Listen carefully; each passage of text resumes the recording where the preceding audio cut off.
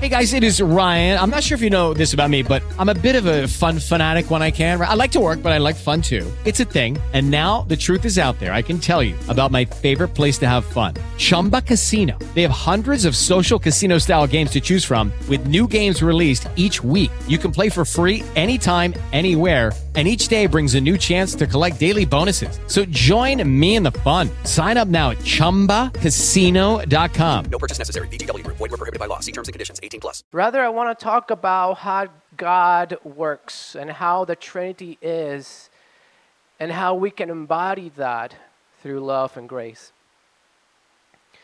So let us read again Matthew chapter 28, verses 16 through 20. Then the 11 disciples went to Galilee to the mountain where Jesus had told them to go. When they saw him, they worshipped him, but some doubted. Then Jesus came to them and said, "All authority in heaven and on earth has been given to me. Therefore go and make disciples of all nations, baptizing them in the name of the Father and the Son and the Holy Spirit, and teaching them to obey everything I have commanded you. And surely I am with you always, to the very end of the age." One thing to note here is that when the 11 disciples went to Galilee, to the mountain where Jesus had told them to go, the writer here is not speaking of a certain geographical description. See, often when we read the Bible, we think about location, what it literally translates to, what it literally means. I want us to, as we begin to think about this passage and about the Trinity, to think about how and what Jesus intended the disciples to be in the right state of mind. He told them to go to the mountain. Now, the mountain signifies something great. The mountains has this great power about it, a revelatory power. As we read the Bibles, we know of various narratives that happened in a mountain setting. One of them is when God revealed his glory to Moses. The other thing happened was when God gave the 10 Commandments to Moses. It happened at Sinai, the mountain. It is said that Jesus taught the Beatitudes on the mountain. And of course, how can we forget when Peter and John and James witnessed the transfiguration that took place in the mountain? So I want us to have a feeling of anticipation that something great was about to happen when Jesus told them to meet him at the mountain. Scripture also says that when they gathered and they saw Jesus, that some worshiped him, but some doubted.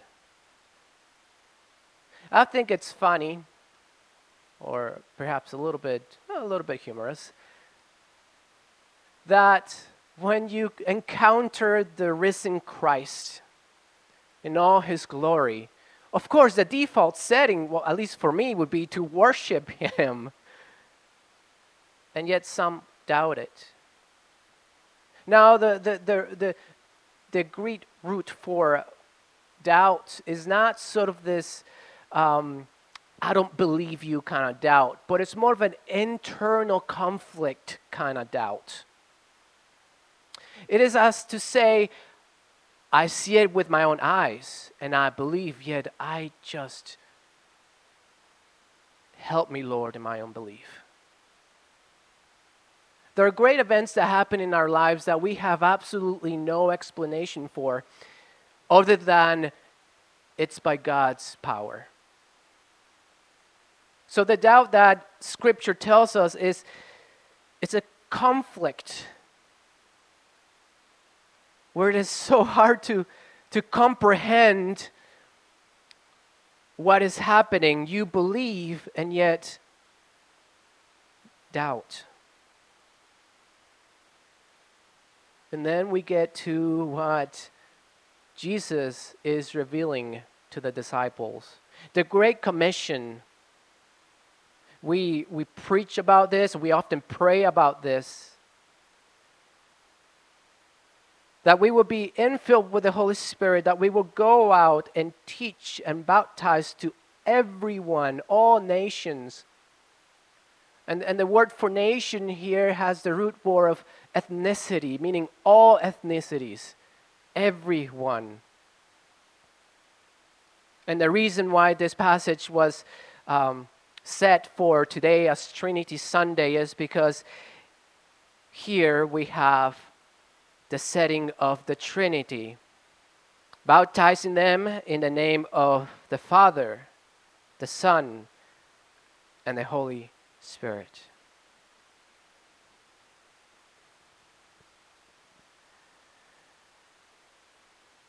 In Paraguay, when I was a young child, a young boy, we would climb up trees, and there was a lot of trees. In particular, my mom had a beautiful tree that she loved and she took care of, and it was a guava tree. And boy, if you ever tried guava fruit, it is amazing. And we would often try to climb it, me and my older brother. And we will often get injured because we'll fall. Climbing trees was a great activity of mine when I was younger. I am not so good at it now. One of the things that you see, especially if you go in other countries, you'll see that they will paint the trunk of the trees white to make it more beautiful, more stand out. During the summer times when you go to the streets in Paraguay, you will see mango fruits just fall on the streets and bountiful of mango fruits on the street, and the cows will come in and they will just eat it up. There was a particular tree that I loved to climb close to my school, and the fruit is called nispero, and the tree was big and thick, and the branches stood out and it was strong, and I would often go up there and just eat as much fruit and just sleep on the tree.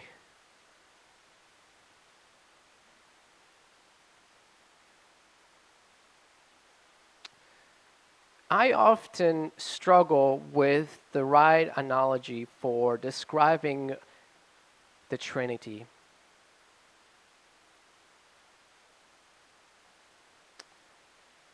In fact, I was reading one of the commentaries, and it speaks of Saint Augustine. Saint Augustine had a simple illustration for the Trinity. He gave the example of a tree. Well, you see, the root of the tree is wood. The trunk of the tree is wood.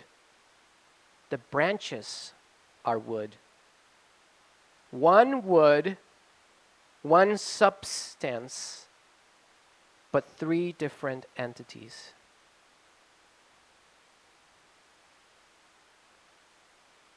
Could you imagine if there was no Trinity and we only baptize in the name of the Father?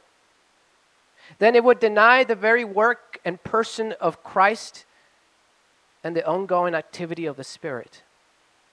So it would not be a complete picture of who God really is.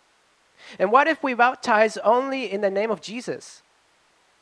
That would miss the person of God, the Father Almighty, the maker of heaven and earth.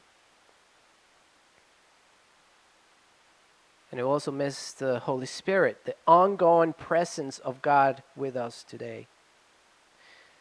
And what if we only baptize in the name of the Holy Spirit? We would be missing the awesomeness and creative power of God the Father and the redemptive work of Jesus Christ. Oftentimes it's hard to capture what the Trinity really is, but in simple words, it is relational. Just as the relation between the Father and Son, as it is with the Holy Spirit.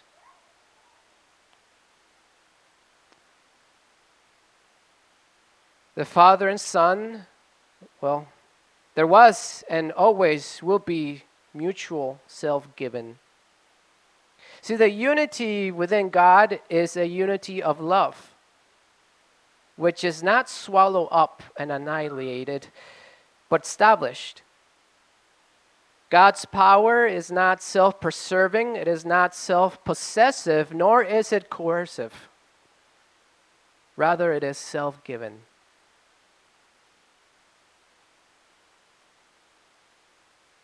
Think about that. We worship a God of all understanding and of all power, and He is the Trinity. He is love itself. His power is not self-preserving, nor is it self-possessive, rather is self-given. And one thing to know about how we as creatures created in God's image must follow and be like Christ and be little bearers of that God-like image. In our life, we must know that life itself does not rest on our own power and on our own understanding. Rather, life rests on His power to preserve it. It rests in God's willingness to sustain it. And there's a beautiful invitation for us to partake in Him. One of the verses that just stood out to me as I contemplated today's passage is that in John chapter 15, where it says perfectly, Jesus said this to His disciples, "Remain in me as I also remain in you. No branch can bear fruit by itself, but it must remain in the vine. Neither can you bear fruit unless you remain in me." There's that relational quality of the Trinity there. Jesus also said this, "I am the vine, you are the branches. If you remain in me and I in you, you will bear much fruit. Apart from me, you can do nothing. If you do not remain in me, you are like a branch that is thrown away and withers. Such branches are picked up and thrown into the fire and burned." Oh God, I don't know about you, but I don't want to be a branch that is not sustained by God. But Jesus also said this in the same chapter. He said this to His disciples. "As the Father has loved me, so I have loved you. Now remain in my love." And as I think about this, I think about our lives, the cycle of life, which is you are born into this world, and soon you are to go to God's glory. We are His creation. We are molded in dust and breathed upon. And because we bear God's image, we are called upon a relational and creative life with God.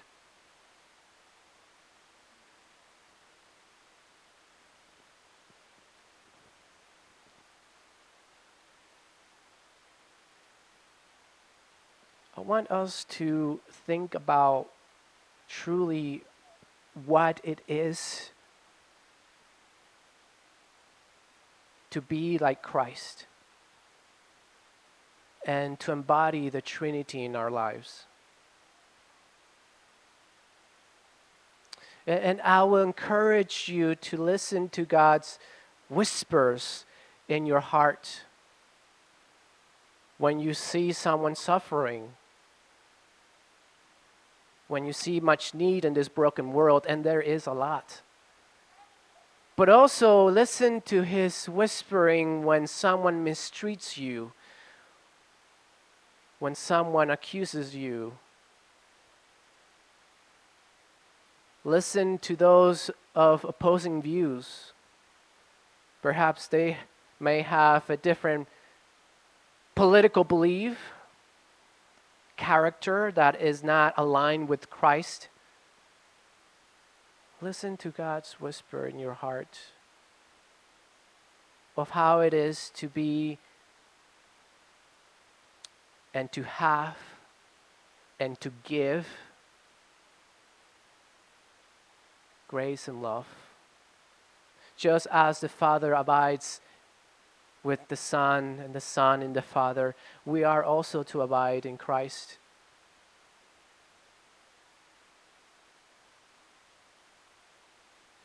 In our walk, in our journey, to be more like Christ, to incarnate the Trinity, and what all that means is this: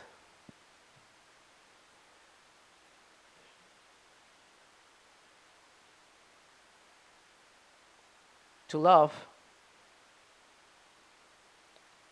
to agape. For to love God is to love one another.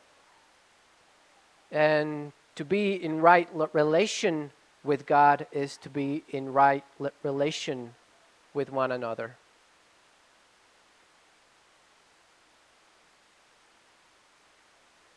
And I want us to take this as we exit the walls of this building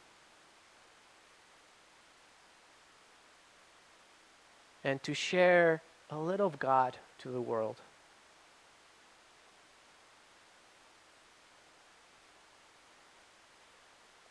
This is not easy. In fact, it is very hard. In fact, I would even say it is impossible.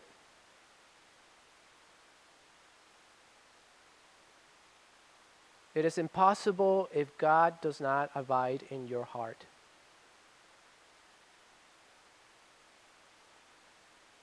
But know this: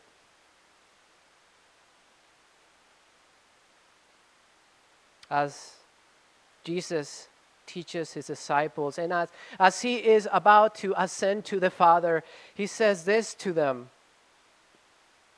The Great Commission, right? To baptize and to teach and to obey everything that Jesus had commanded them, what Jesus is commanding us to do.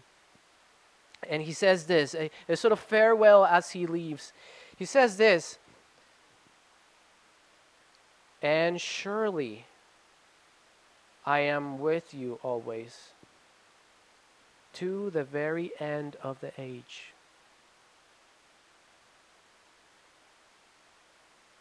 If you ever felt alone, if you ever felt hopeless, just think about those who need Christ in their lives. Yet we know the truth that we are loved and that we are not alone, for he says, "Surely I am with you," and not just now and not just in 3 days, not just next week, not just every Sunday, always. Always I am with you. And not just always. It seems like Jesus, as he's leaving his disciples, he wants to really hone in into the point that always means to the very end of the age.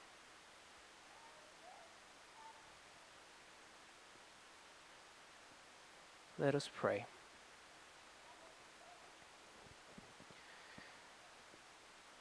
Oh, Heavenly Father, glorify your name. You are awesome.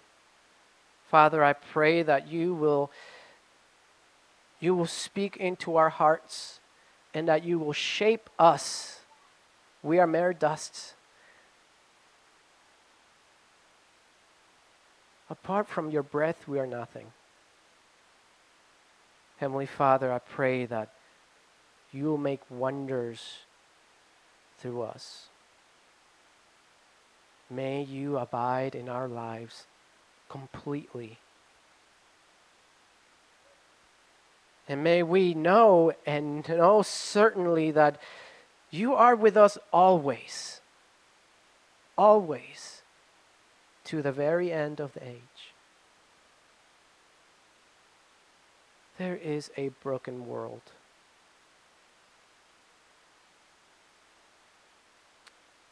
We need you. This world needs you. Pray for the light to shine upon the world.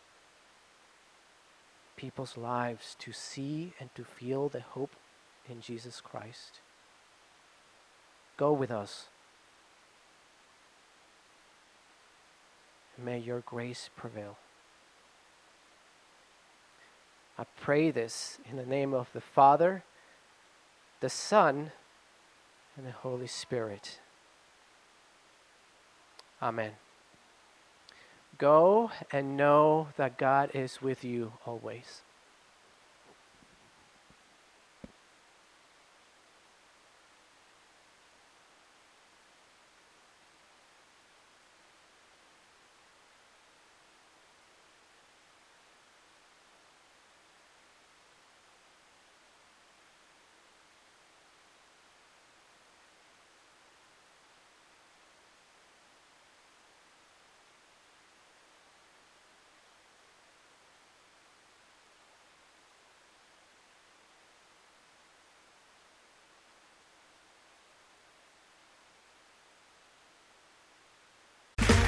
Okay, round two. Name something that's not boring.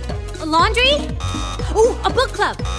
Computer solitaire, huh? Sorry, we were looking for Chumba Casino. That's right. ChumbaCasino.com has over 100 casino-style games. Join today and play for free for your chance to redeem some serious prizes. ChumbaCasino.com. No purchase necessary. Void where prohibited by law. 18 plus terms and conditions apply. See website for details.